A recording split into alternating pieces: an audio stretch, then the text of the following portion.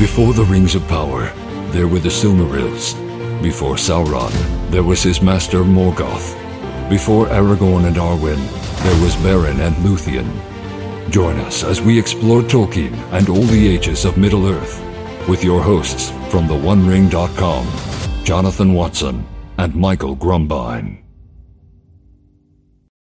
Welcome, everybody. We are still slogging through every single change in The Lord of the Rings. And Michael and I couldn't do it alone. So last week we brought in the Middle-earth Mixer. And this week we have John Carswell from the Tolkien Road podcast. Is it thetolkienroad.com, I think? Right? Just tolkienroad.com. Tolkienroad.com. Tolkienroad.com. Yeah, or just look up Tolkien Road. It's the first result in every single search engine out there, I'm sure. I know it is. And John's not new to our podcast. We were on some live streams with him earlier. Yeah, we did interview live streams when that was a thing, and we had time, and yeah, things were a little bit less hectic. But we'll one day we'll get back into that. But fun. I enjoyed those. Those were a lot of fun. Yeah, it's good to have you here. We're gonna this episode is going to be going over the prologue. And I think it's going to be a little controversial because some of them are maybe a little bit more perception than reality, or two of them maybe. So anyway, we're gonna talk about that. I think there's some concept. It's interesting. So just to remind our viewers, this is the first one that we've done that is not a general change. This is diving right into the beginning of the Fellowship of the Ring. That's right. Good point. First few moments of the beginning of the Fellowship of the Ring. Most of our episodes beyond this are going to be specifically going through each movie. There might be a couple where we sweep in some general changes that we notice. I know there's going to be at least one when we get to it in the Fellowship. But anyway, yeah, so this is our first. So we're just doing the prologue today. 3 different changes that were made in the prologue, or as Jonathan said, maybe 1 or 2 changes, and then some differences of opinion on a third. So we'll see. Yeah, and I know a lot of people are going to say we're being way too picky about this. That's happened a few times. But just remember, we spent 6 episodes on one essay by Tolkien on fairy stories. So it was awesome. If you want 9 hours of speaking about one episode, as long as it takes you to get through the Lord of the Rings movie trilogy, you can listen to us talk about that's an essay. That's an essay worth spending. Yeah. Even more. I mean, I think we could have taken like the sections. I mean, we took each section and then we even divided one up into 2 parts. But I believe we thought we could do it in 3 sessions originally, and then we just went with the flow. So what Jonathan's trying to say, listeners, is that if you are going to complain to us that we're taking too long with too small of a change, we don't care. Yeah, we don't care. I've been nitpicking things for the last 25 years in Tolkien, so I'm going to continue. I mean, John, how many times have you gone through the Silmarillion? Twice now on your podcast, I think. Twice through the Silmarillion. Yeah. And it's different each time. So we're going to keep picking nits, everybody. And if you liked our nitpicking, you can actually get that nitpicking. What a segue. By becoming a member. You can see it even more by going to theonering.com/members. Actually, I think exploringtolkien.com/members will also do. I've been toying with the idea of switching. Not exploringtolkien.com/members won't work, but of switching the URL, or like trying to play with Exploring Tolkien more. So if you guys have ideas, if you think we should move off of theonering.com as a primary domain, which is hard because we have some pretty serious SEO authority with that URL, but I don't know. Maps and movie changes. Yeah, and some images too, but maps in particular, we're very high up on the list, and for good reason, because they've been there for the same URL for like 20 something years. So we're linked all over the place. Anyway. If you do become a member, theonering.com/members, you get the extended podcast where we get even into more details. Today, we're going to be talking about, I think, some of these changes that we'll get into more detail about what we would have done differently. And then we're also going to be talking about a few questions from the folks in our Discord, the members, right? Because if you're not a member, you don't get access to Discord. So what are you guys doing? And we'll go into the questions about last week about Sauron and the eye. Maybe he just took his eye and made a big eye because he could. Anyway, we'll talk about stuff like that. So join us in the extended podcast by going to theonering.com/members. I think we're going to have a live chat, all of us together this Saturday at some point. I'm going to try and get one in. It's been a couple months, so I really got to get back on the ball with that. So everybody, thank you. Join us there. It's free for the first month. We're going to go into the first change of this week's episode, which is men want power and not immortality. 3 were given to the elves, immortal, wisest, and fairest of all beings. And 9 rings were gifted to the race of men, who above all else desire power. This, I think, is going to be a little controversial.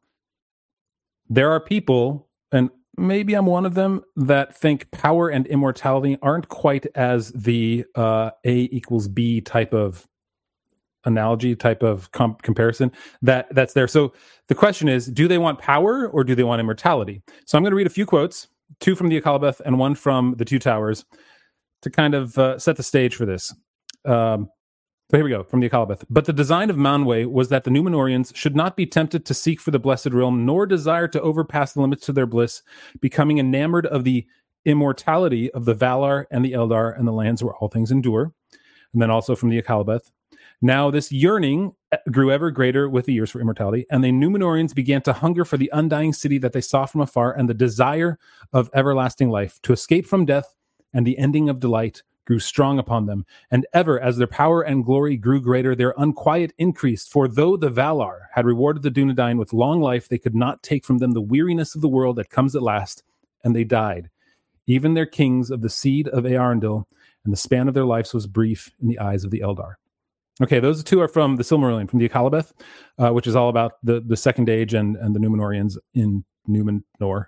And then this last one is from the Two Towers, from the chapter Window on the West, which is a throwback to the former name of this podcast. Good times. And this is Faramir speaking to Frodo. And he says this: death was ever present, because the Númenóreans still, as they had in their old kingdom, and so lost it, hungered after endless life unchanging. Kings made tombs more splendid than the houses of the living, and counted old names in the rolls of their descent dearer than the names of their sons. Childless lords sat in aged halls, musing on heraldry. In secret chambers, withered men compounded strong elixirs, or in high cold towers asked questions of the stars. So we can see immortality was a thing that Tolkien kind of focused on for what men craved. And in the film, the very first thing that Galadriel in the prologue says about men, I mean, this is like the 4th sentence of the entire prologue. Men want power, and it just doesn't mention anything about immortality. Now, is power equal to immortality? Do we say it's the same? I know that Michael has an opinion about this, so Michael, I'm going to go straight to you if you do indeed want to chime in. Yes. So Michael has an opinion. So I love your quotes. They do in fact make a strong point. The point that I think they make, though, is one that is not perhaps maybe lost on some folks that watch the movie, because there's no great distinction between men made in the movie between Min and Dunedain, or Min and Númenóreans. Mm-hmm. But in truth, Tolkien, all 3 quotes that you gave there were about the Númenóreans. They were not about all men. They were about the Númenóreans. And the Númenóreans' Achilles' heel was indeed, and it did appear to be, the desire for immortality. And so in the movie, what they show in that shot that was up there for a while you were reading the quotes were the 9 men who would become the Ringwraiths. And Galadriel is speaking to Sauron, giving those men the rings.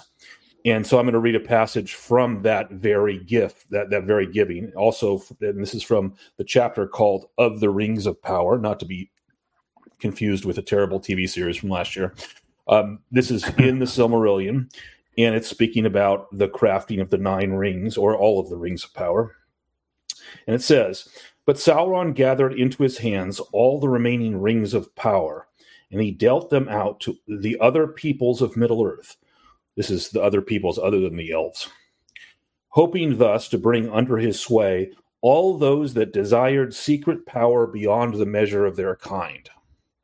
So the act of giving the rings, those 9 rings, which is what is being pictured, because Galadriel is speaking about the forging of the rings of power. I mean, it's in the name. They're the rings of power, not the rings of immortality, although they do bring a kind of immortality as well, which is hence your distinction, or at least the question you're raising, Jonathan, about is there an equal sign between the two? Yeah. I don't think there is, But I do think the emphasis is on power, and because the very first thing we're told about them in the giving of those rings is that Sauron's looking for people that desire power above all things.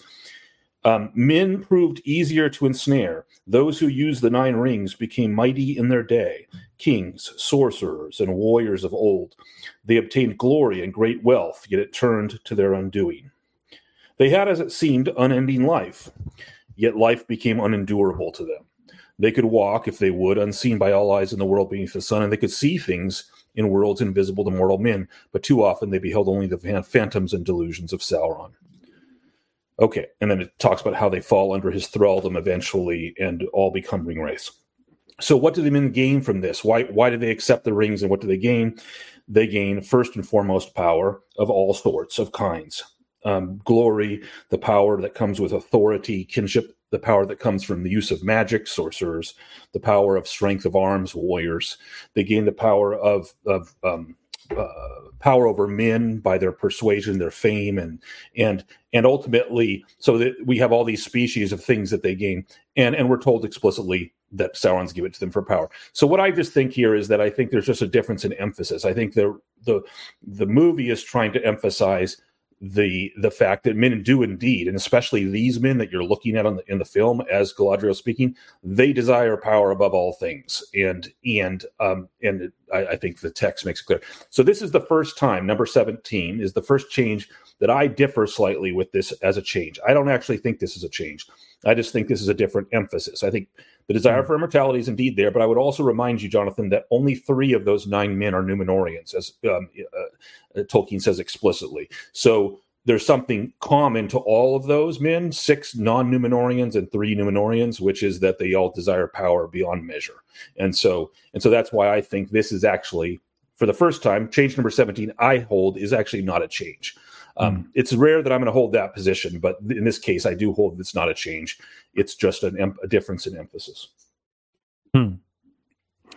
John, do you have any opinion on this?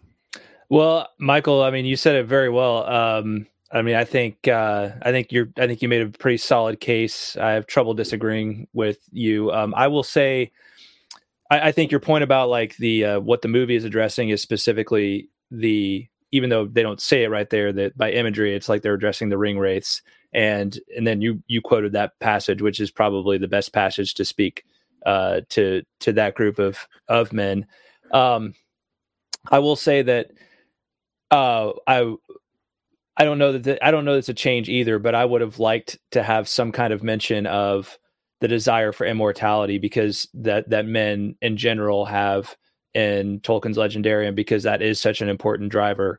It is, in the history of Numenor, that's really where they make the break, where they start to make the break with the Blessed Realm, with their friendship with, with the elves, their allegiance, if you will, to the Valar, and they start to get envious of because they have power, they have glory, they have all these things, and they're like, well, why can't we live forever like the Eldar? Mm-hmm. So from the very beginning, that's a very central issue, but I don't know that it's necessarily a change as much as I would like that to be like acknowledged, because it was so important to Tolkien, in a very direct way in the stories. I agree. It's probably not a change per se.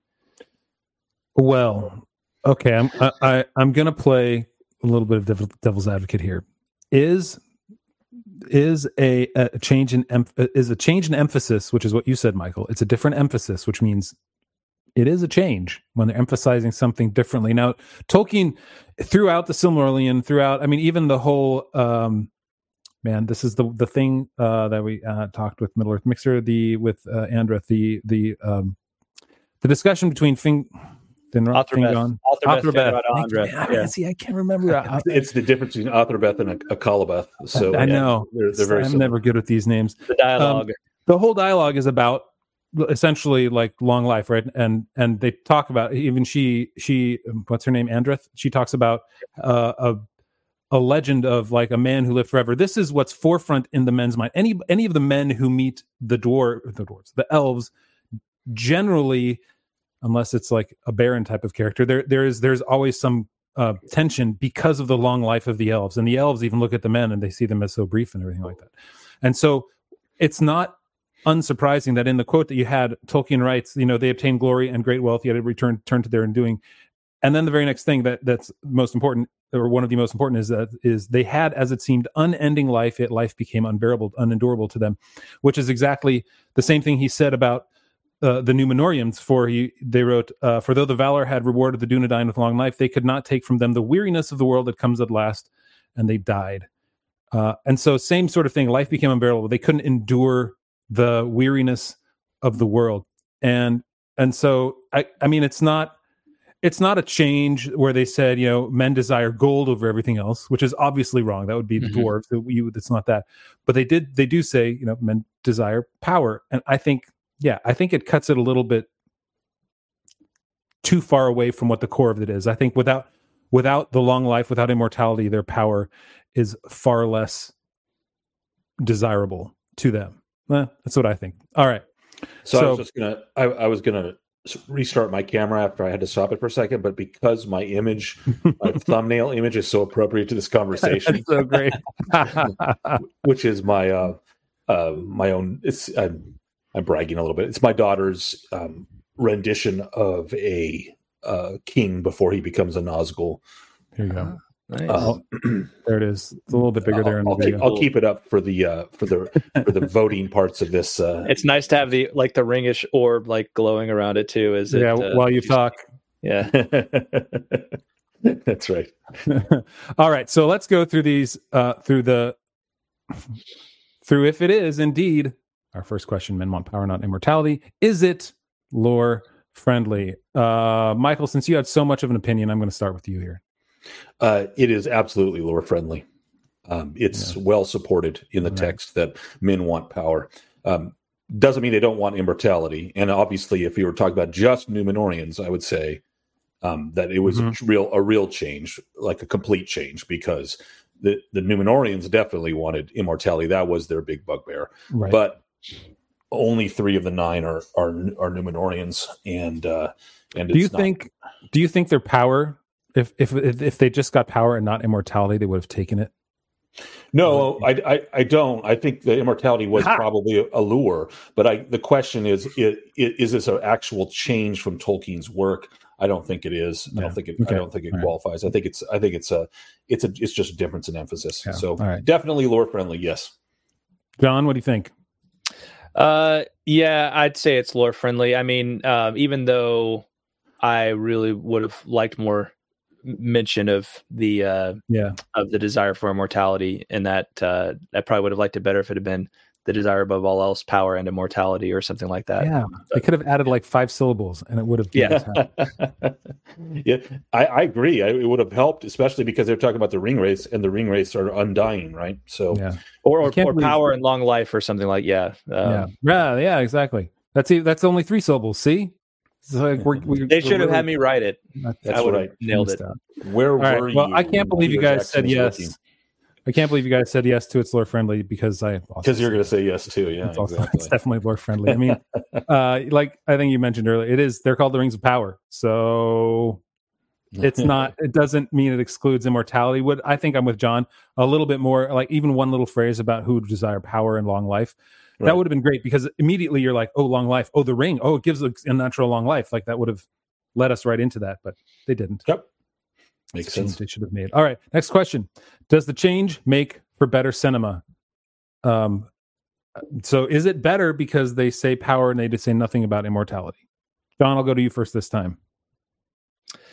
I don't think so. I think they could have very easily tipped the hat to long life, to immortality in there. So I will say I don't think the change necessarily makes for better cinema. Probably doesn't. Yes, I would have liked them to mention immortality. There you go. Yeah, I agree. I don't think it makes for better cinema by removing that point. And it maybe if you haven't read the Silmarillion, you would say, yeah, it does because you're making it less complex. But I don't know what you would have done in the rest of the movie other than add and long life to desire power and immortality, or and long life instead of and immortality. Anyway, Michael, your thoughts? I'm going to go with a mild yes. It does make for better cinema, and the reason is because it's spoken about, as I mentioned, in the cinematic version. There's clearly, with the visual they're showing us, they're talking about the ring wraiths. They're talking about the Nine Kings, and so they're just avoiding the whole immortality thing in general. But when they focus on the power side, these are the rings of power, and this is part of Sauron's lure with all of these rings. And so it ties, for people that don't know the text, it ties the story better in with the lust for power, but only in a mild way. I don't have a strong opinion, but I do think it mildly makes it better and clearer for the cinematic version. And behind it's fun. Like, I'm just thinking about like the changes that are massive. They get the same rating importance as this here, the same weight importance. So this is not a very important change to me. But when we get to Faramir, that's a pretty important change to me. But it's still just one of one, not one of. Well, you know what we should do actually is whenever we decide to take a break from this, or when we end it, we should have what we consider our top 10 most important changes, for better or for worse. That's a good idea. Because it's real. Because you're right. I mean, what we're doing is we're aggregating literally hundreds of changes in this series that we're doing, and so it would be nice to pick the more important ones and talk about the overall effect they have. But that's long in the future. So that is long in the future. Easy for me. Okay, last question: how much do you like the change? How much do you like the change? All right, I'll start on this one. How much do I like the change? I don't like it. I don't hate it. I think it's just right in the middle. I'm just sort of always there. It doesn't bother me, but I think they could have made it a little bit better. Michael? I like the change because I like the focus on the ring wraiths. And so but I don't like it that much. It's not that big. So it's mildly again. So 3.7 for me. 3.7. It's a veritable, like, straight A there. Okay. John? I don't know about that. 3.7 out of 5 is an A. What college did you go to? Just trying to make a point that you love these changes so much. Totally joking. Okay, John, go ahead. Sorry. I'd probably go with I'd probably go with a 1. Like, I just meaning don't like it because. And I know we're saying it's not really a change, and I know I said it's lore friendly, it's lore friendly, but it's kind of, but I just, immortality is the question of immortality and what that would look like is so important in Tolkien's Legendarium. And, that I just feel like it's a missed opportunity to bring that up. And I think the thing that bugs me is that whenever folks bring like kind of want to modernize or materialize or make a little more palatable the things of Tolkien, like that's the thing I think bugs me is like they're not bringing like, and again, not that it's this big dastardly like exclusion, but it's just like immortality is hugely important. It's like when Tolkien takes issue in one of his letters, it make kind of a related question. I think somebody says something along the lines of, well, the point of like the biggest theme in Lord of the Rings is, has to do, it may have been, they may have said something like power or something like that.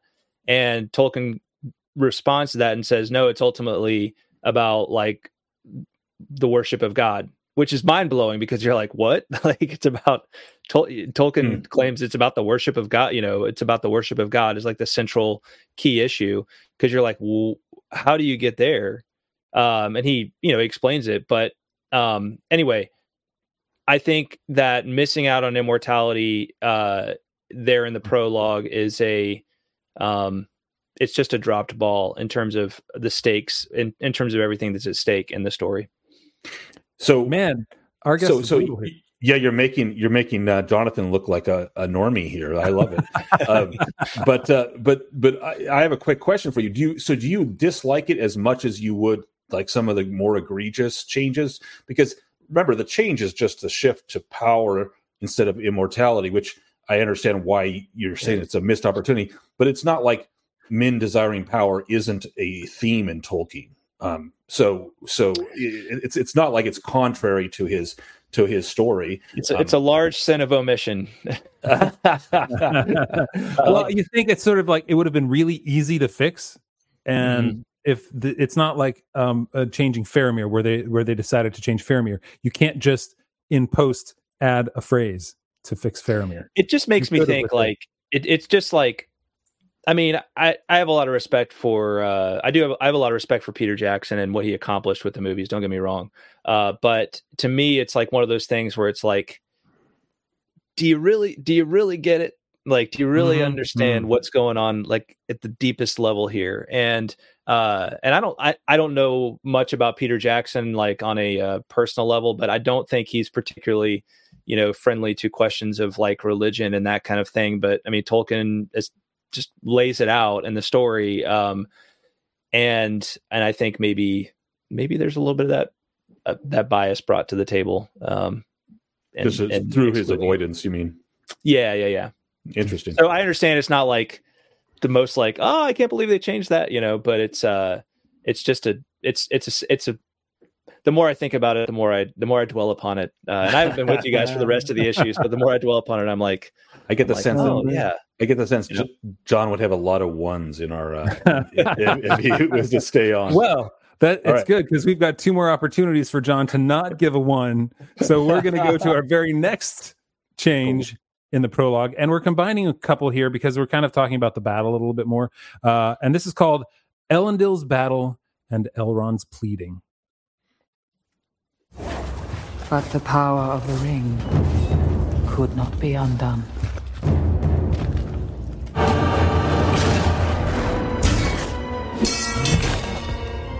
It was in this moment that Isildur, son of the king, took up his father's sword.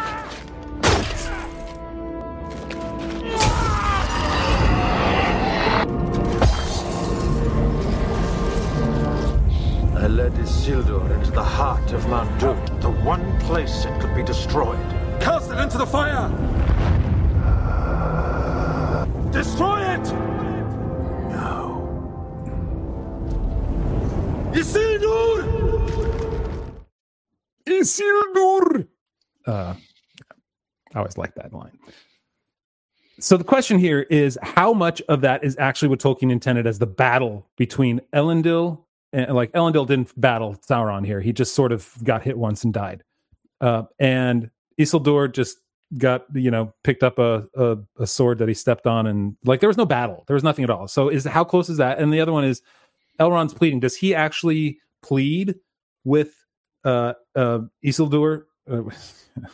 At the always Isildur and Elendil. For some reason, it's like my 2 daughters. I can never get them straight.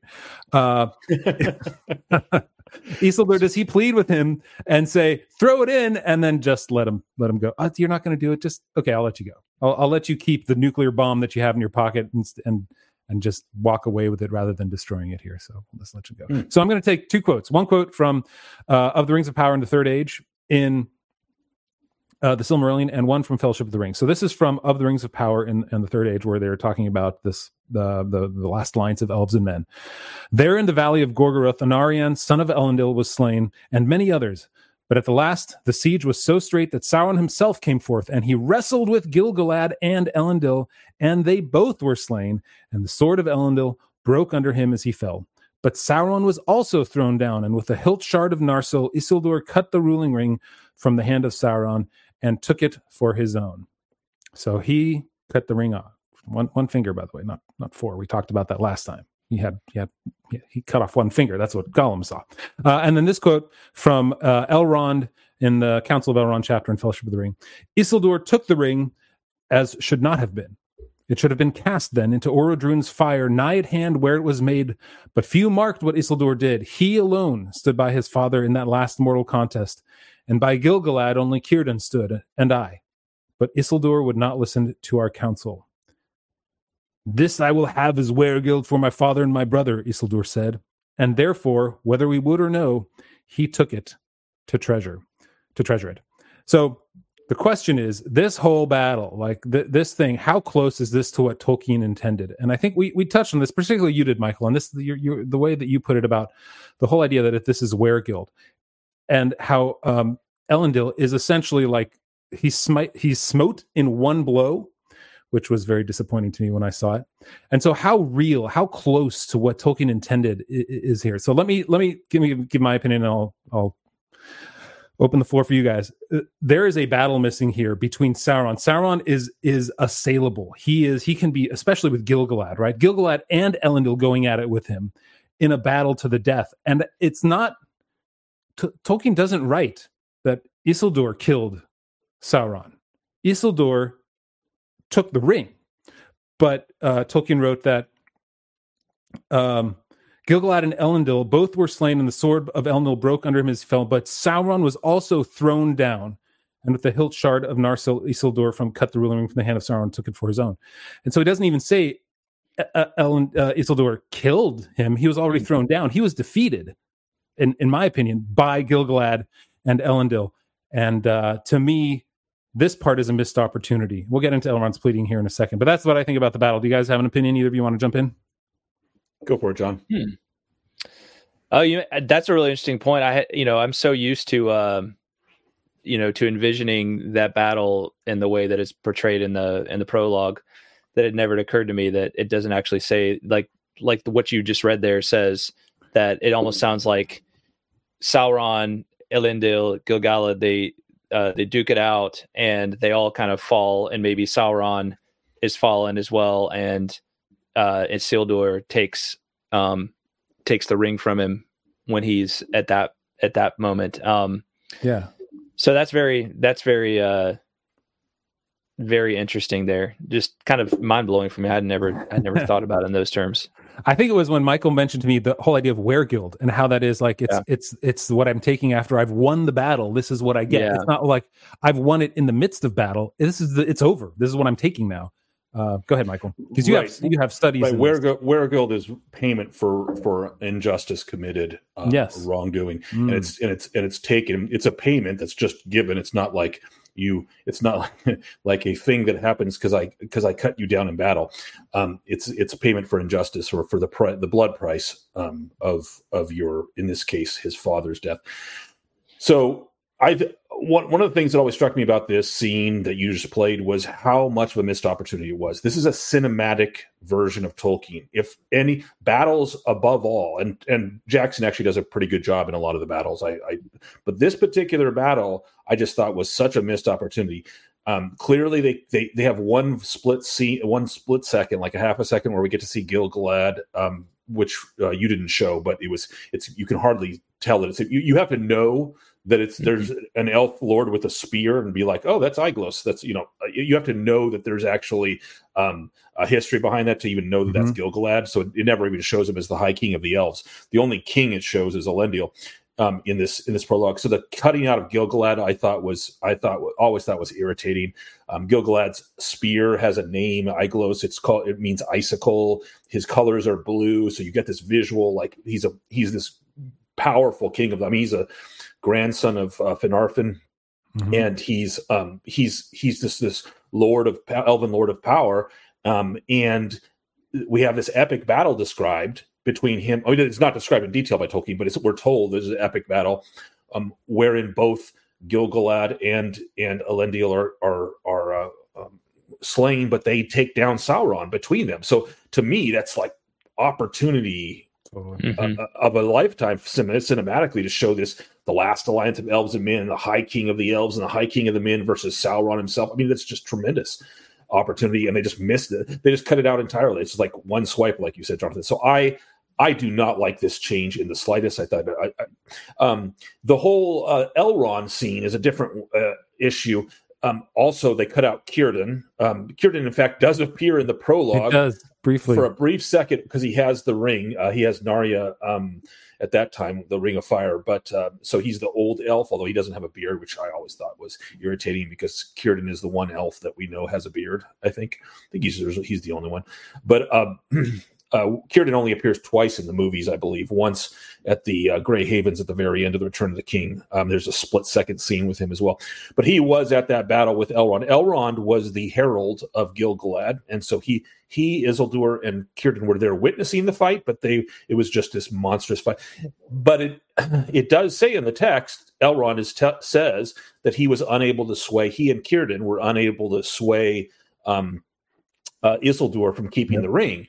And I hate the fact they missed out on the Weregild part, but I don't have that much of a problem. Like, Círdan wasn't ever a character he wasn't a major character. So just having Elrond there, it's actually even a believable kind of dialogue that could have happened, where Elrond leads Isildur away from the fight once he cuts the ring off and tries to convince him to throw it into a Rodarine. I see that as actually quite plausible. It's just that Tolkien never tells us the details of that interaction and that attempt to have him give it up, and what should have been his response, which is, no, this is the blood money, this is the Weregild that I'm claiming for my father's death. So that's the part where it departs from but the whole pleading side of it, where Elrond's trying to convince him, that something like that had to happen. Maybe it was Elrond and Círdan together, but anyway, those are my thoughts on it. Yeah, I think Elrond's pleading is okay. I just think that it's a missed opportunity and they did that in order to bookend the movie too, right? You had Frodo and Sam and Gollum at the same place trying to destroy the ring, and that's where Isildur decided not to. And so I understand putting that in, although it never says that Elrond took him to the, what is it called, the Samath Noir or something like that, right? And so, is it real? Is it right? I'm okay with it. I'm just, it's done to be a cinematic thing. It probably, jumping a little bit forward, it probably makes the movie a little bit better by doing that. But anyway, let's. And right before we answer this question, let me just point out, Jonathan, there's going to be times when we're going to come across changes, not often, but we're going to come across changes that Jackson makes. And one of the things I'm going to say about them is, that's not what happened in the books, but it's not contrary to what could have happened in the books. Yeah. In other words, Tolkien just doesn't describe specifically what happens. And the question should be in our minds, is this a realistic, possible way that this could have happened? Yeah. And if it weren't for the Weregild, I would say yes in this case. Okay. So is it lore friendly? You're saying no. Overall, I'm saying no, because there are two changes we're lumping in, which is the fight, and the fight puts it over the edge. Like the battle, there's no Gil-galad. There's Elendil doesn't even put up a fight. This is not an act. And then Isildur cuts, like, Isildur is the one that defeats Sauron with a broken sword, which is not the way the lore puts it at all. And the emphasis should be different. I feel like this is, the fight between Fingolfin and Morgoth, the challenge that he makes to him at the gates of Angband, it's sort of like this is the harkens back to that. And I think having something that would have been great like that would have been so cool to see on screen. Although it was early in the film, I get it, that would have been hard to do, and you don't want to have a big huge battle and then come down after that to the hobbits for the next hour and a half. You know what though, Jonathan? Sometimes, like, if this happens sometimes with Marvel movies and other things. You can have a scene which lasts only a few seconds longer, which shows lore accurate. You can show a battle for 5 or 10 seconds between Gil-galad and the people that know the people that know the books will really, you're doing fan service, right? They appreciate what you're doing, and it isn't going to detract from the movie. It's an elf king and a human king battling Sauron, anyway. I agree. I hear. Okay, so I'm just going to go and say no. It's not lore friendly. It's a missed opportunity. I want to see Fingolfin fight Morgoth sometime in my lifetime, but not by. Do you mean Gil-galad fight Sauron? You keep. No, I just think like a great battle between the great, like Gil-galad being the one of the the last great king, and Sauron being a big bad guy, but it harkens back to what the battle between Fingolfin and Morgoth would have been like. Definitely, it's an echo. Like. It's an echo. The hugeness of Morgoth, and the bright, shining goodness, beauty,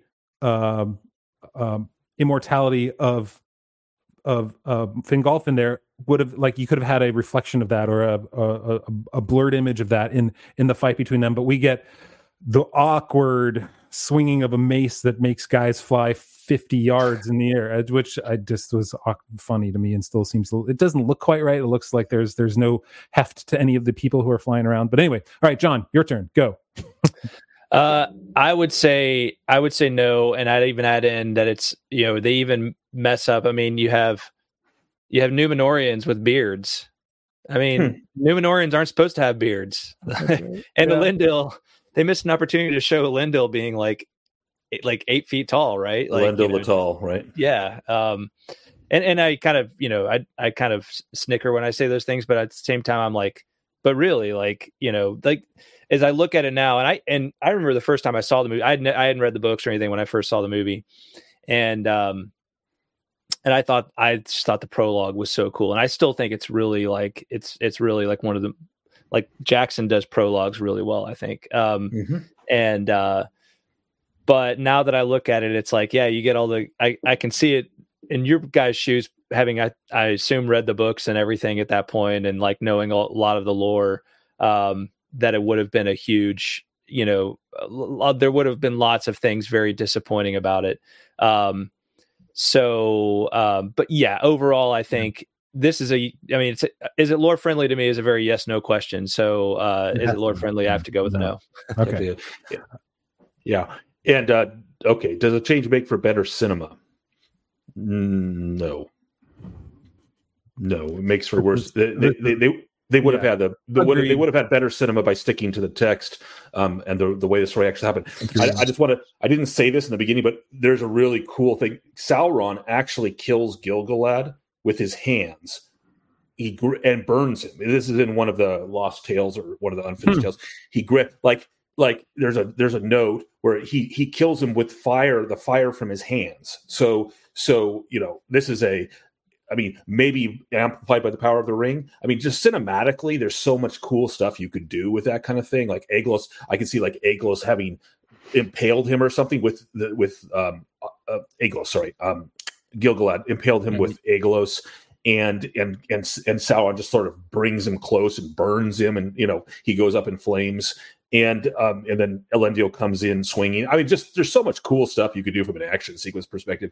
Doesn't make for better cinema. Yeah, agreed. Ditto, John. I'm actually going to say yes, it does. So I guess here's my rationale. Again, like I said, I remember seeing this for the first time, having not read the books, knowing none of the lore at all, and just like I was so drawn in. And I think when I look back at it, if you had trotted out Sauron in the prologue, and he's there battle like not just completely like whooping all like he goes out there and he uses the mace, and now it looks a little corny. Let's watch that again, shall we? Here we go. Here he is whooping on people in the middle of it all. Yeah. Here we go. But the power of the ring. Oh, actually, do I have that here? Or did I cut it out in my clip? There's you cut it out. There's that one thing. Okay. I have to cut it out because anything under 8 seconds, Warner Brothers takes and is like, nope, we own that. Sorry. Yeah, I got it. But I think my point is, if you had trotted out Sauron this early in the movie and had him like if you had like an elf lord and a man like going toe to toe with him in like kind of an epic battle, A, that may have been too much too soon, and B, it would have maybe taken him down a notch early on. Mm-hmm. And I think it's much more compelling to show like it's almost like he's just whooping everybody, and then he just has this Achilles heel, right? Which is that he has, that Isildur gets just kind of lucky shot, chops the ring off, right? I think he trots out there and he just looks like, oh, that guy is unbeatable. Like no one can even like, everybody's terrified of him and nobody can handle him. And so that's why in my mind, remembering coming to it as a newbie, I think it probably makes for better cinema. As much as it, as a lore guy now, I'm like, I like what you guys say, and I would really love to see all of those scenes. Maybe later on in the movie show those, like, because I think the the At the scene Council with of Elrond. Elrond. Yeah, they have a little more of that. They show the thing with Isildur isn't in That's Elrond. at the Council of Elrond. Yeah. Okay, yeah, okay. Maybe show more at that point, right, of the battle or something like that. But yeah. So in terms of the prologue, I'm saying yes. I think it makes for better cinema. Yeah, I'm not real. This is one where I'm not super duper annoyed by it, or like in the sense that when it comes to does it make for better or worse cinema, my no is kind of like, well, it kind of doesn't. It had to be a prologue, and you don't want to make the prologue last for 15 minutes. Yeah, where people are going to check out because the movie hasn't even started yet. Well, so it's and Tolkien, when he talked about like the movie scripts, when he responded to movie scripts in his letters, he was okay with abridgment. So basically, like making things more like concise. Yeah. He just didn't like the kind of liberties that people were taking with like. Well, he was okay with abridgment and with making Galadriel the commander of the Northern Armies. I think he wrote that. No, that would be a hard no. No. All right. So how much do we like the change? This is one where it's not as important to me. I'm going to say it because you have to have considerations for the film. I'm going to give it a 2.9. That you can't make the prologue last forever. And as much as I would have, as a lore person, as I would have liked to have seen that much of the lore of the Silmarillion in the prologue to the Fellowship of the Ring, I know I'm not going to get it. And so I think it's okay I'm okay with going with a little higher than a 2.5 this time. John, where do you sit? Do we get to see our numbers this time or no? Oh, so this is the. Oh, can you put the question on screen again just so I can remember? Right. There we go. Sorry, I forgot. How much do you like the change? It's a 2.9 for me. There we go. I guess I'm just like, I'd probably just say a 3. I'm kind of, okay. Like I said, on one hand, I remember being, guy who never knew nothing of the lore and loving the prologue. On the other hand, now I'm like just kind of blending the two, like a 1, maybe a 1 now, but a 5. Then I'm like, okay, I'll just settle with the 3. All right. Okay. I'm good with that. Michael? I did not like the change because I think it underserved the text, which lent itself much better. The text. In other words, so if the whole prologue is 5 minutes, in that prologue, so much time is given to Isildur's travels back, and then is being ambushed by orcs and going into the river and the ring. Like I watched the whole prologue again today, and do I think it would have hurt them to add 45 seconds more of battle at the beginning? No, I don't. And I think they could have put in some of the cool stuff. So I don't like the change. So I'm going to give it a 2.2. 2.2. The prologue is really closer to 7 minutes long, the extended edition. I'm not sure what it's like in there. So I didn't watch the non-extended edition. So okay. It's no longer the theatrical edition. It's the non-extended edition. Mm-hmm. Because the extended edition is really from the negative. Yes, that's right. All right. Well, that's good. John, you're bouncing from the top to the bottom here. We're hard to pin down. I like it. All right. Next question, guys, we're going to hit is the ring, and the ring is rather anthropomorphized, which means made kind of human. It's given a personality. It's given it's given the ability to make its own mind up in a way. So this one's called The Ring's Got a Mind of Its Own. Cast it into the fire!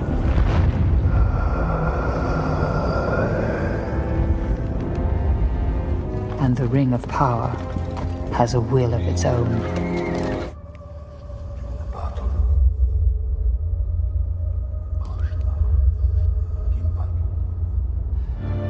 It abandoned Gollum.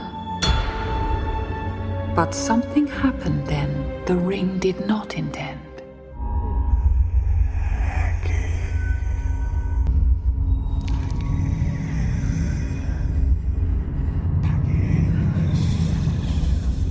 Isildur's bane is found. Isildur's bane. The ring's got a mind of its own. In fact, it kind of has a voice of its own. That's what you heard much of the time through these clips. In that, when there's that whispering going on, right? You can hear that in the background. And then not only that, you hear Galadriel in the prologue talk about how the ring has a will of its own. It did not expect something. So is this lore friendly? Is this what Tolkien intended? Well, I have 4 quotes to read from you, and I think Michael might have even more, unless we're overlapping here. We haven't talked about it, so we're going to find out. The first comes from the Fellowship of the Ring, from the chapter The Shadow of the Past, where Tolkien writes, or this is Gandalf speaking to Frodo: "A ring of power looks after itself, Frodo. It may slip off treacherously, but its keeper never abandons it. It was not Gollum, Frodo, but the ring itself that decided things. The ring left him," which right there, right? It had a will of its own. It's something did not expect it. Galadriel says in the prologue there. And then here's another quote from the Silmarillion of the Rings of Power in the Third Age. "And Saruman deemed that the ring, which was Sauron's, would seek for its master as he became manifest once more. But if he were driven out again, then it would lie hid." So he's saying that the ring would seek for its master. And then in Unfinished Tales, in The Disaster of the Gladden Fields, which talks about how Isildur lost the ring and was killed, and how was it the Ring of Bear here? I can't remember how. There was one like squire, one page that survived all that. Anyway, that's the Disaster of the Gladden Fields in the Unfinished Tales. He writes this: "So passed the first victim of the malice of the masterless ring, Isildur, second king of all the Dunedain, lord of Arnor and Gondor, and in that age of the world, the last." So the malice, right? Malice is a personality trait. And then lastly, this is also from that same chapter in Unfinished Tales, The Disaster of the Gladden Fields.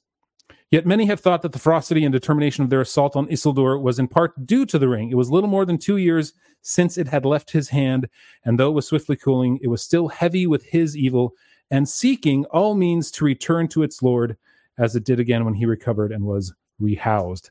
So all those quotes seem to point to the fact that the ring has some sort of will or intention, but is it as much of a character as Jackson makes it in the Fellowship of the Ring?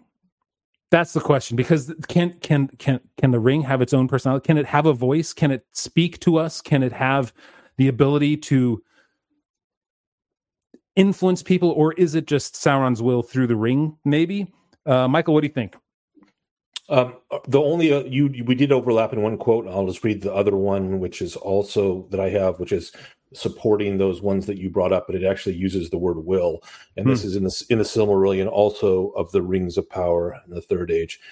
"And much of the strength and will of Sauron passed into that one ring. For the power of the elven rings was very great, and that which should govern them must be a thing of surpassing potency." So it actually says that Sauron's will is passing into the ring. That means the ring has a will, not just power. So there is a will. Now, obviously, it's not the same kind of will as Sauron himself has. I mean, there are so many places where the ring, if it actually had a will, could have revealed. It's like Frodo and Sam. Like, I'm thinking of in Mordor, they're dressing up as orcs, as small goblins, in the long line, and the ring could have done something. Like, it's in Mordor. Here it is. Like, this has been its whole purpose. Yeah. Wants to get back to its master, and this is the perfect time to betray them. There's plenty of other places like that where if the ring was like looking around, like it was a person looking around it and going like, "What should I do now?" And then acting on it, it would have done many more things than it did. So it does seem to have a will, kind of a passive will, almost like a magnetic will, where it's trying to get back to Sauron. But there is a will there, and the question for me becomes all the whispering. Like, it actually has a voice in the movie, and that's what we never see. So we never see a voice in Tolkien from the ring. At least I don't think so. We never hear any whispering. So obviously you're in cinema. Obviously, I think the Jackson team felt like it needed to emphasize the pull of the ring, and the ring does have pull. It says so explicitly with Boromir, for example. And that it's not just temptation, but there's an actual draw. Obviously, we see it in spades with Gollum. We see it with Bilbo and the difficulty in letting go of the ring, or even knowing that he's not letting it up, giving it up back in Hobbiton. So, but does it have a voice? No, it does not. There's no time that I've found there where it actually could say anything and whisper to anyone. But maybe I missed something. So those are my thoughts before we answer the questions. What about you, John? How did you take it?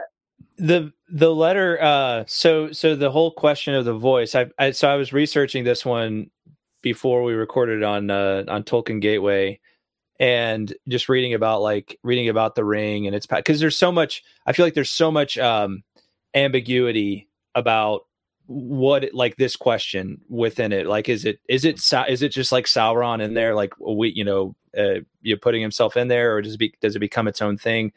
I mean, the ring is such a fascinating sort of thing that encompasses all of these big questions about what power actually is and how we make our will more quickly more efficient, more effective. It's so applicable to the modern age with all of our technology. It's like we just have rings all over the place, and we're just doing all these things. But it's almost like the ring at times is like what we're starting to do with AI and these kinds of things. Man, you're taking the words right out of my mouth. Same thing, man. I was going to say, it's like the ring is the AI for Morgoth. Yeah. Sauron. For Sauron. I mean, well, and I mean, he does, it's like, I know with Morgoth, he told one of the volumes of the History of Middle Earth is called Morgoth's Ring, because Tolkien made the point at one point that the whole world was Morgoth's ring, right? Like he sought to make it this tool of domination for himself. And Morgoth became weaker and weaker as he poured his creative, life force into other things of his making. His power became personally, his power became dispersed, and they were like extensions of him. I'm kind of just throwing all these ideas out there because I don't know that I have a settled mind on this. But you're in good company, because Tolkien didn't have a settled mind either. Yeah. The one quote I did find from the letters was from letter 211 about this, and he says, "You cannot press the One Ring too hard, for it is, of course, a mythical feature, even though the world of the tales is conceived in more or less historical terms." So he's just, even he himself isn't really coming down really particularly about what kind of will or sentience or whatever the ring has. So all we can kind of go off of is his hints. The one core thing that I would point to that's very different between the books and the movie is the voice. There's never a voice described in the books, even though there's plenty of other things. The ring does in fact leave people. So the whole funny bouncing ring down the rock. Funny looking in one sense, but it's because it's what is it expecting? Like, it's got little legs, it's gonna jump, keep bouncing down forever. But it did in fact. Gandalf even says it left for Bilbo, or left Gollum rather. And let me riff off what you said with John with AI and the ring. This is what struck me in thinking about this: is the ring is simply reflecting back or spitting back the input that it has. What is the input that it had? Or the data that it had? It's Sauron's will and malice, right? He poured all that into the ring. So what is the ring going to have? It's going to have his will and his malice, because Sauron can't create. He can't create a life. There's no life in the ring. I think that's pretty well established. There's no way that he could create something new that has a will of its own. So somehow it has to be Sauron's will. Now, we can talk about the whole idea of the cinema thing. Let's get into that later. But I think the whole idea that it's like AI, right? It only is going to spit back. It's only going to talk back to you what you've put into it. And so if you give it a bunch of crap, if you give it a bunch of Sauron's ideas of what is the good and right thing to do, then it's only going to spit back the whole thing. So are you suggesting, Jonathan, that we should change the URL of the OneRing.com to be MordorAI.com? That's right. Either that or exploring Tolkien. Either way, I will. All right. So let's look at it. Let's figure out. Let's dive into, is it lore friendly? And I think this hinges on the fact of what we think about the voice, because I will say that the way it's portrayed is lore friendly all across the board, except for the voice, maybe. But here's the thing: is I don't think you can portray it as having a will of its own if it's just a completely inanimate object. When Tolkien writes about the ring, he can tell us what it is. He can explain to us that it has a will, that it has malice. But how do you portray that in the film as part of the evil that's trying to be overcome? Well, if it's just an inanimate ring that doesn't really do anything other than, make you go into the Middle Earth upside down, it's hard to lend it that evil credibility, that evil authority. So I would say right now, yes, it is lore friendly the way it was portrayed in Peter Jackson's films. John, I'm going to go to you. Where do you think this one? Yeah, I'm gonna say yes because I just think there's enough ambiguity. I with the voice, I get that objection. I think I'm gonna save my comments on that until we get to the next questions. All right. Well, I was going to say no because of the technicality of the voice. However, Jonathan has changed my mind in his last argument about AI. Once in 70 episodes. Because here's what AI can do. AI can mimic back things that it's put into it. So the voice doesn't have to be the voice of a sentient mind. It can be like the recording of Sauron's will. Essentially, it's like an imprint of Sauron's will, and it just manifests itself. And Tolkien never says there's no voice, so who knows what how it tempts people. So because of that, and because I was originally connecting the idea of voice with actually having a kind of sentience in order to speak, nevertheless, I think Mordor AI can do that kind of thing. It can have recordings of Sauron's speaking corrupting words and tempting people. I think there can in fact be a way in which that's the way the ring reaches out around itself without actually having sentience. So I'm going to go with yes. Okay, guys, I might have to buy MordorAI.com and create a chat GPT. I bet you $100 it's already bought. No, it's not. I'm buying it right now, and thankfully we're not live streaming this. So, hold on. Let me log into my account. No, I seriously have it up. I'm going to buy Mordor AI. And we're gonna see. Excellent. All right. Okay. Next question. I want naming credibility. Okay. All right. I'll give you all the money that site ever makes. Never. Does the change make for better cinema? Well, I kicked us off last time. I'm going to say actually yes. I think it does. Because, like I said earlier, the inanimate ring is really hard to make, to give it evil authority, to make it something that is feared, and so having the voice, just that voice in the background, it's almost like it's a reflection of Sauron's voice, of Gandalf's voice too when he speaks the ring poem in the Orcish language. Yeah. So the inscription, Black speech. Thank you.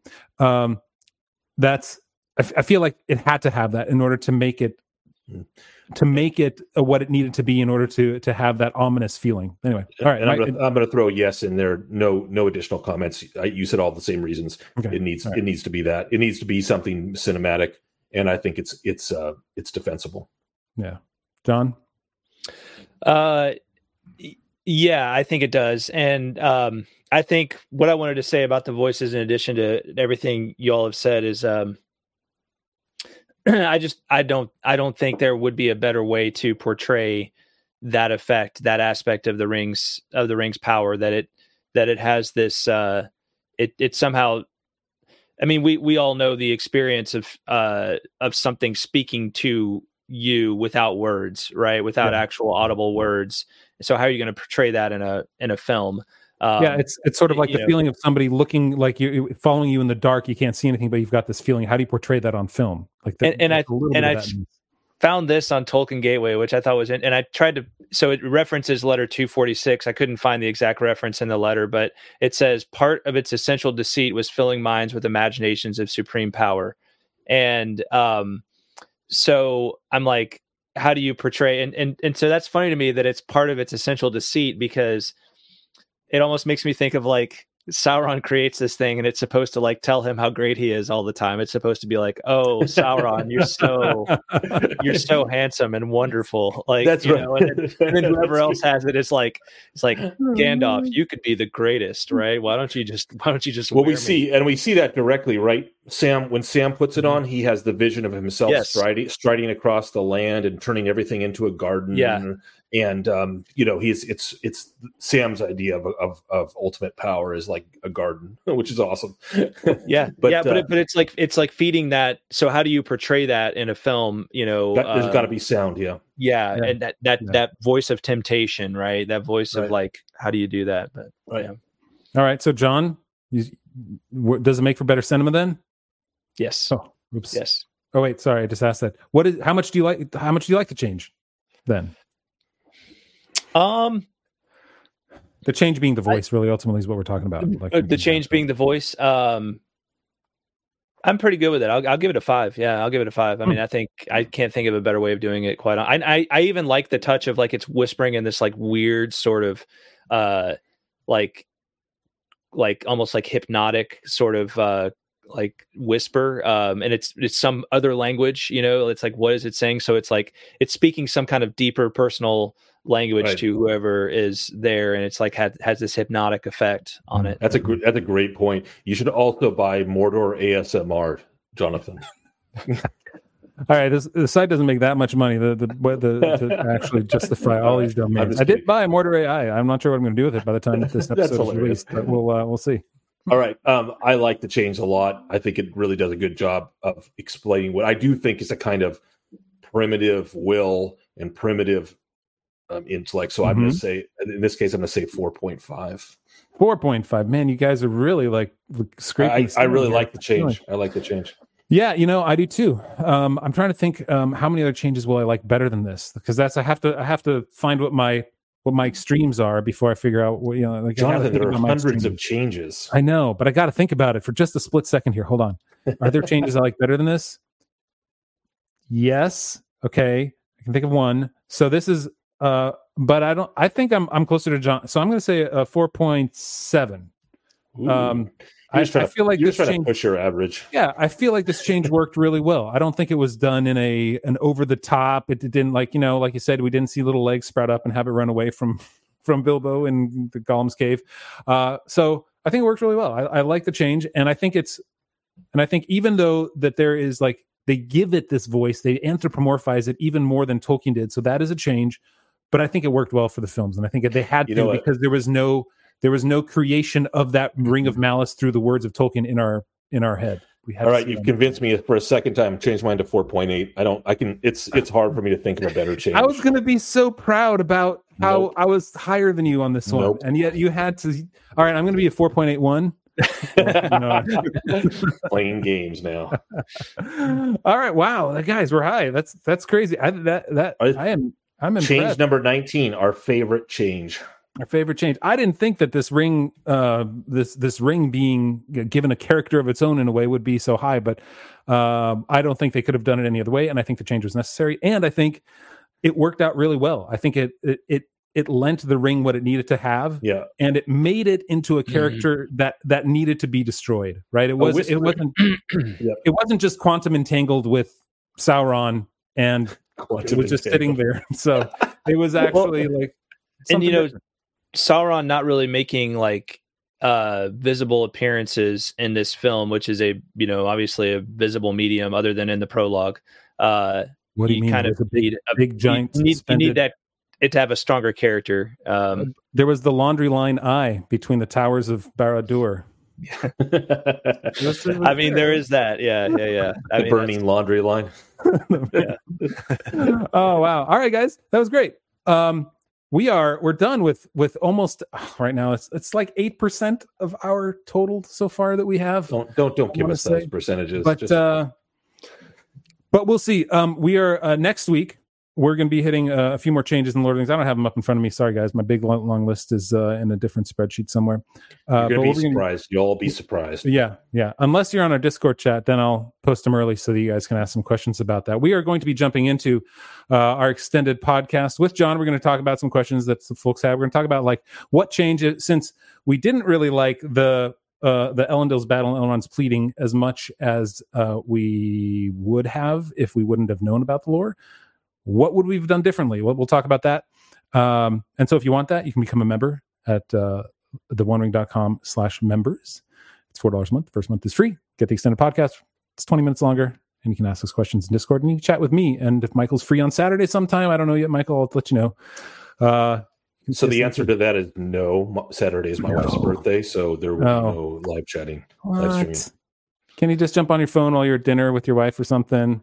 He probably doesn't care that much. You see her like every day. The reason I've survived 25 years of marriage is because I don't do things like that. Oh man. However, all right. Before we jump into our extended podcast, though, something was released recently. In fact, by the time this comes out, it'll be last week, and that is something that you guys haven't seen in a while. If you like Tolkien. That's this. That's the new expanded letters of J.R.R. Tolkien. It was released last week. This bugger is 700 pages long. That's crazy. It's awesome. And John, you've leafed through this. This was just released. I just got my copy yesterday. I think you did too. You've looked at it more than I have. What do you think of what you've seen? And what did you say? 100, 150, 100? How many new letters were in here? 150 new letters. And so apparently the story on this is that it was what they originally intended to release back in 1980, but the publisher basically said it's too long. You need to take some length off of it. They tell the story in the preface. And so 150 letters. Humphrey Carpenter and Christopher Tolkien excised 150 letters, and so this includes those 150 letters. They add them back in chronological order, but they don't change the numbering of the original edition. So what cool. They do is they add letters onto the end of each like, so if a letter comes between 140 and 141 chronologically, they'll make it 140A or 140B or something like that. Yeah, see that right there. That's 150. That's 56A right there. See that? Like those, yeah. Okay, that's cool. Do they?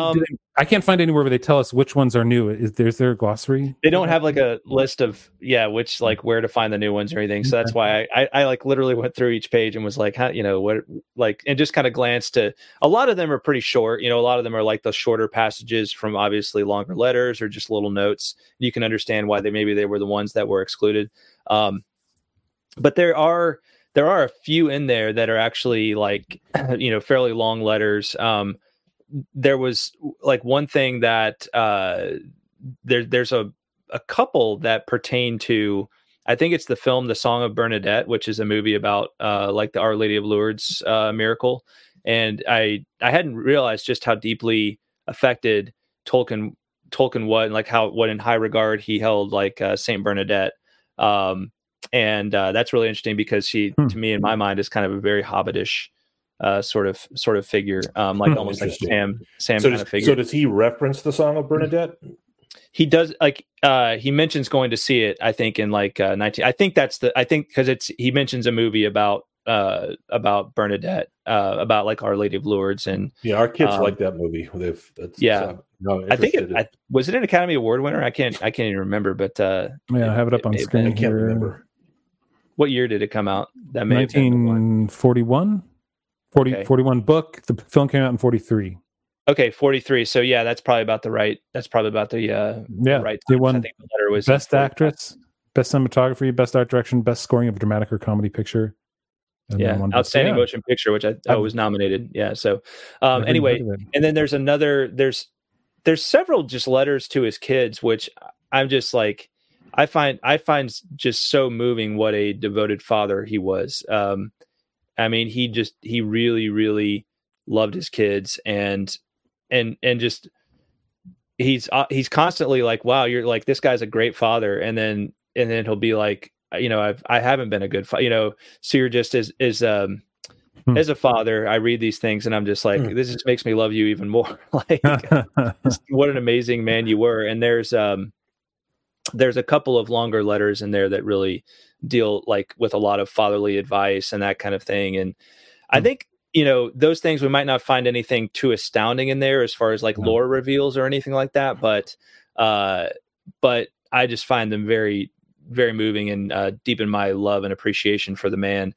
Right. It sounds like they really fill him out in a way. I'm really excited as well to look. That's one of those things I've always loved about the. There is a passage. This is going to be an interesting one, and I can't pull the letter. I didn't mark the letters yet or anything like that. But there's every once in a while the question of like, what was Tolkien's like kind of political leanings, or was he like was he anti communist, anti-socialist? And there's a letter actually in there where he is talking about like later in his life, where he's talking about like the insanely high tax rates they had, and when all of these like rock stars were becoming tax exiles, and like the Rolling Stones, I think, were one of the famous bands in the late 60s, early 70s. And he's complaining about like, I could publish more, but they're just going to take all the money. That's great. And he at one point he basically like kind of lays into like the socialists and leftists that run the government. And so that was a little bit like, ooh, this is going to be an interesting one to talk about in a video at some point, to maybe dive into that a little more. For sure. Tolkien's economic views. That's interesting. Yeah. George R.R. Martin would have loved it. So sorry, that was a deep dive like comment back to what we talked about a while ago. So there's it's, I mean, for me, like my old copy of the letters is all marked up and everything, and so I love his letters, and so this is just a really exciting thing. If you already love his letters, if you don't already have his letters, then just get this, because you're just going to have more letters to start with, and you need to have his letters if you are a Tolkien fan. And one thing that's really interesting is like we mentioned before, Tolkien, he kept changing Galadriel into like more of a Virgin Mary type of character almost, right? It was like there was the same. And what's crazy is the last letter he wrote was he talks about her as being commander of the Northern armies. No, don't do that. You know what?